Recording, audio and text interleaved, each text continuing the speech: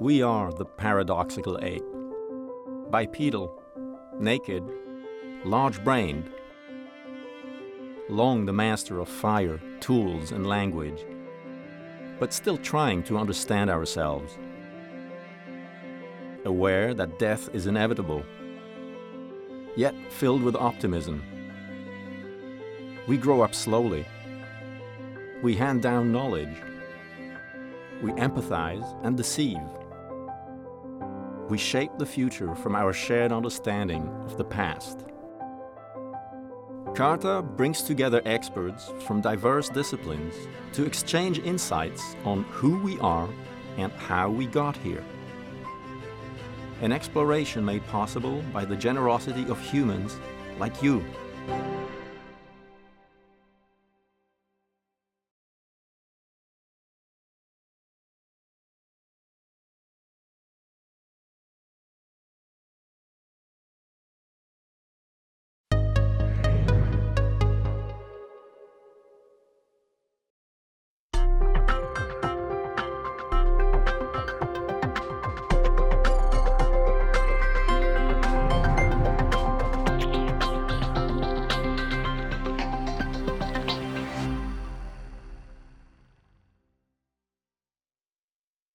Thanks for inviting me. I'm glad to be here today.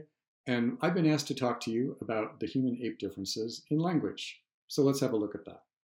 Where did language come from? It seems really different from, and a lot more complex, than the communication systems of other animals.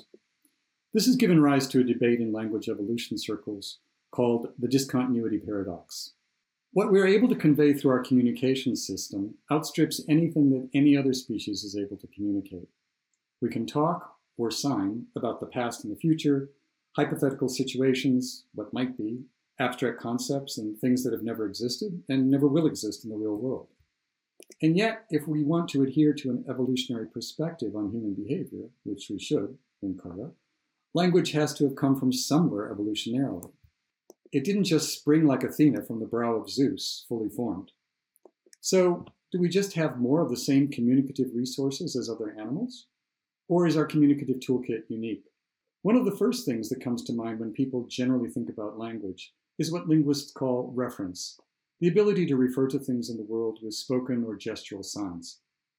Reference can be of three different types, according to a classification scheme proposed in the late 19th century by the brilliant American philosopher Charles Sanders Peirce. An index depends for its reference on the physical presence of the thing it refers to at some point in space and time.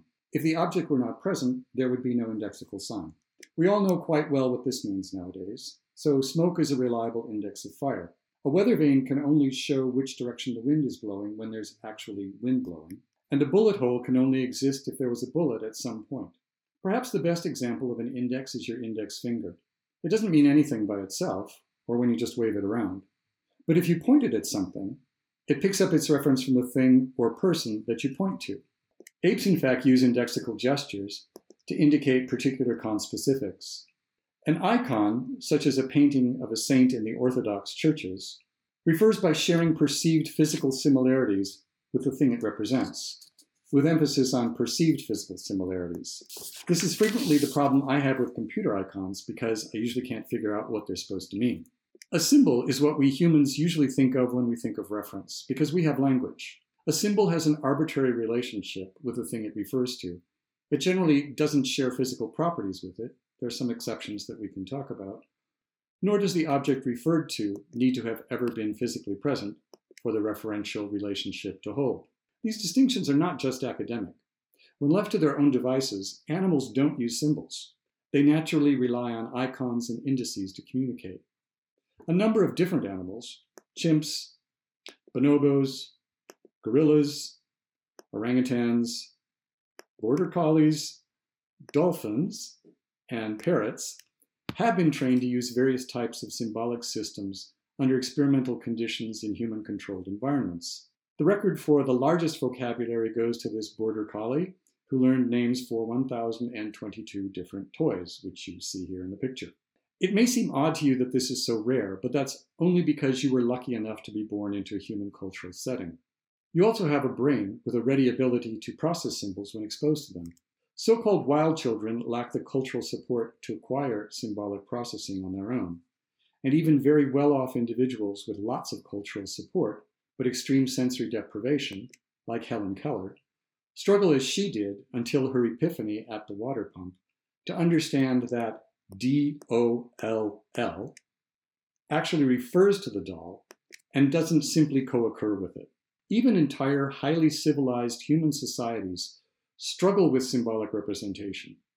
Each time writing systems have emerged in human history, in Egypt, in China, in Samaria, and in Mesoamerica, in other words, long after symbolic representation had already become firmly established in spoken human languages, humans have reverted right back to good old familiar iconic representation. It was only over thousands of years that writing systems moved slowly in the direction of arbitrary representation, because iconic representation just gets cumbersome over time. So let's face it and give the animals a break. Symbolic representation is just really hard, even for humans. Symbolic reference, or arbitrariness, is on the list of crucial characteristics of human language, proposed in 1960 by Charles Hackett. So that's our first human-ape difference. While we can teach some apes raised in a human cultural environment to use a few hundred symbols, they never do anything like this on their own. This brings us to another crucial feature of reference, the ability to refer to things not present in the immediate communicative situation, or to refer to things displaced in space and time. We can talk about Gandhi, who's long deceased, and his drive for Indian independence, which we didn't witness, from colonial rule of the British Empire, which no longer exists, on the other side of the globe in the previous century. As with arbitrary reference, bonobos and border collies have been trained to comprehend some aspects of displaced reference. They can retrieve objects upon request that are outside the room they're in. But you can take a Linguistics 101 class virtually anywhere in the world, and sooner or later, you're going to hear about the honeybee dance. Why? Because it's the only naturally occurring communication system in the animal kingdom that provides solid evidence of displaced reference, thanks to a century of research since Carl von Frisch. The honeybee dance, performed in or in some species or under certain circumstances on the hive, refers to a food source at some distance from the location where it is performed.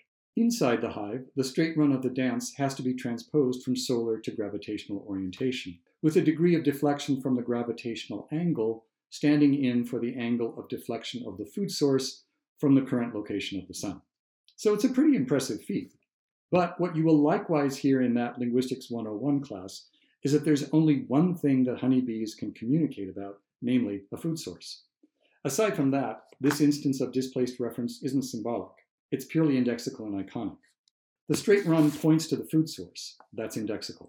And the slower the straight run, the farther the food source is from the hive. That's iconic.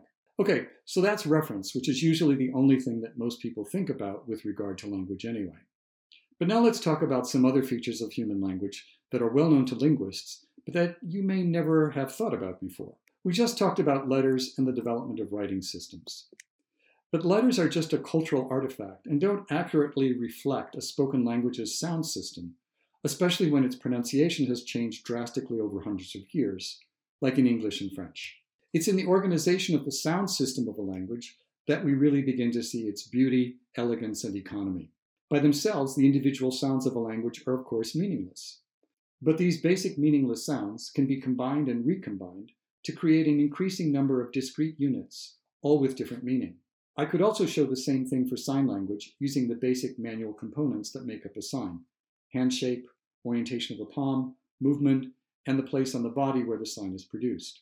Notice here that the letters we use to spell these words don't always accurately or consistently reflect the four same basic sounds that are recombined in each one.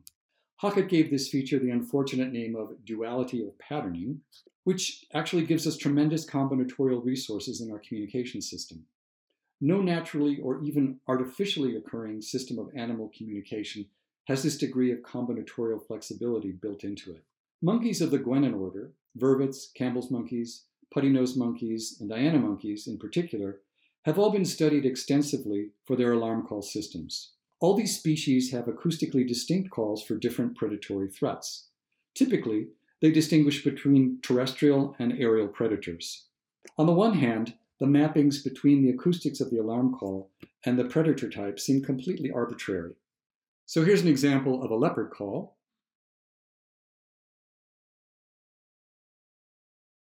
And this is the eagle alarm call.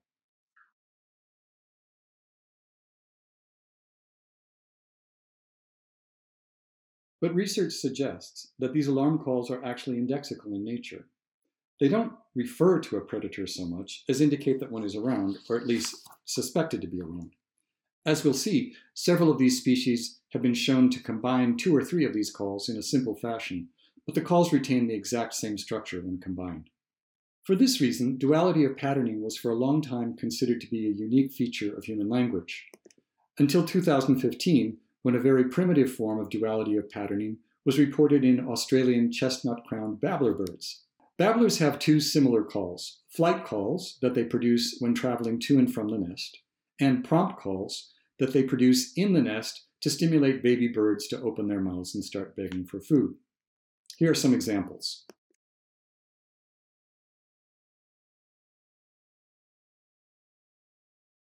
So you can see it's pretty simple. By splicing and dicing audio recordings of the A and B notes used in both types of calls, researchers were able to show that acoustically the same notes were used in each call, and behaviorally the birds' responses to the same individual notes didn't differ. In other words, the individual notes were essentially meaningless by themselves. It was only in response to the 2 particular combinations of individual notes in the flight and prompt calls that the birds reacted differently. One set of responses to flight calls, as shown in the white bars, and a different response to prompt calls, shown in the gray bars.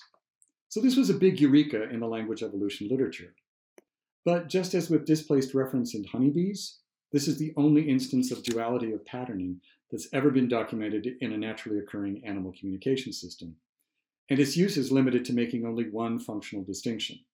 And worse news for the scorecard, if you're keeping score, is that this feature was found in dinosaurs and not in primates, let alone apes.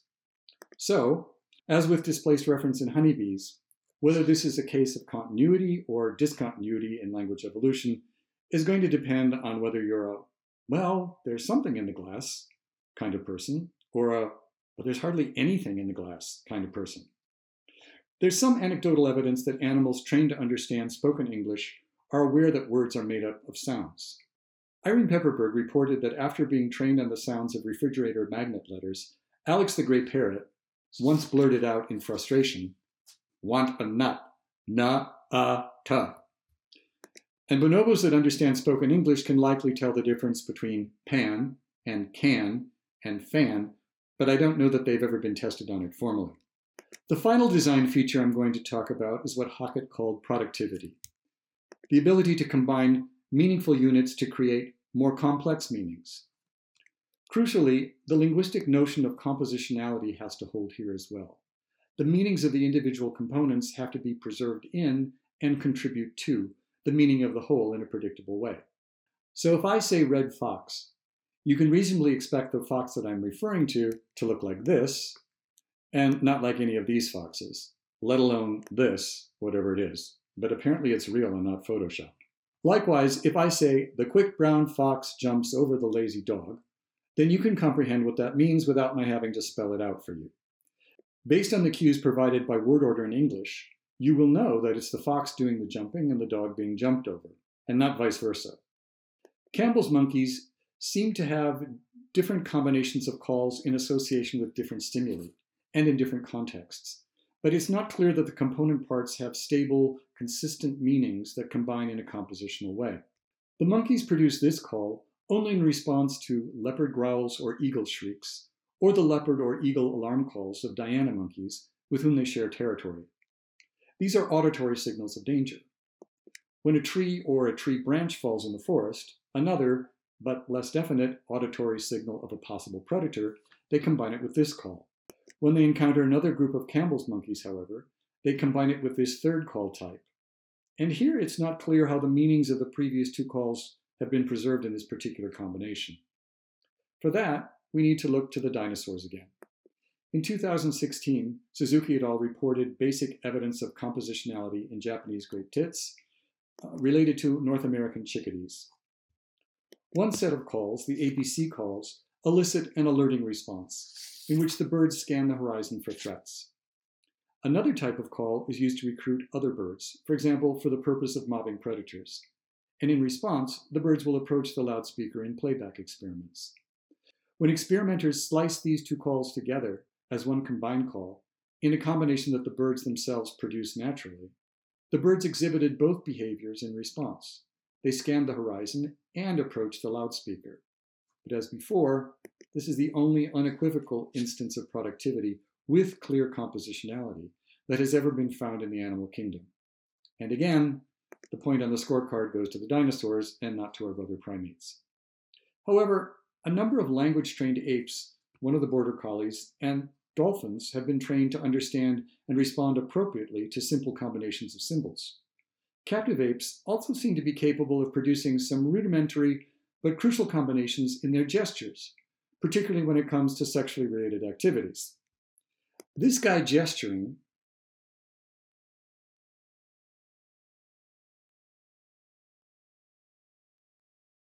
is really after sex. And if you don't believe me, here's more explicit proof. In the following stills, there seems to be both an indexical gesture or tap, indicating, hey you, and then a subsequent motion, both iconic in representing the intended path or direction, and indexical in that it ends at the desired goal, that seems to indicate, come here.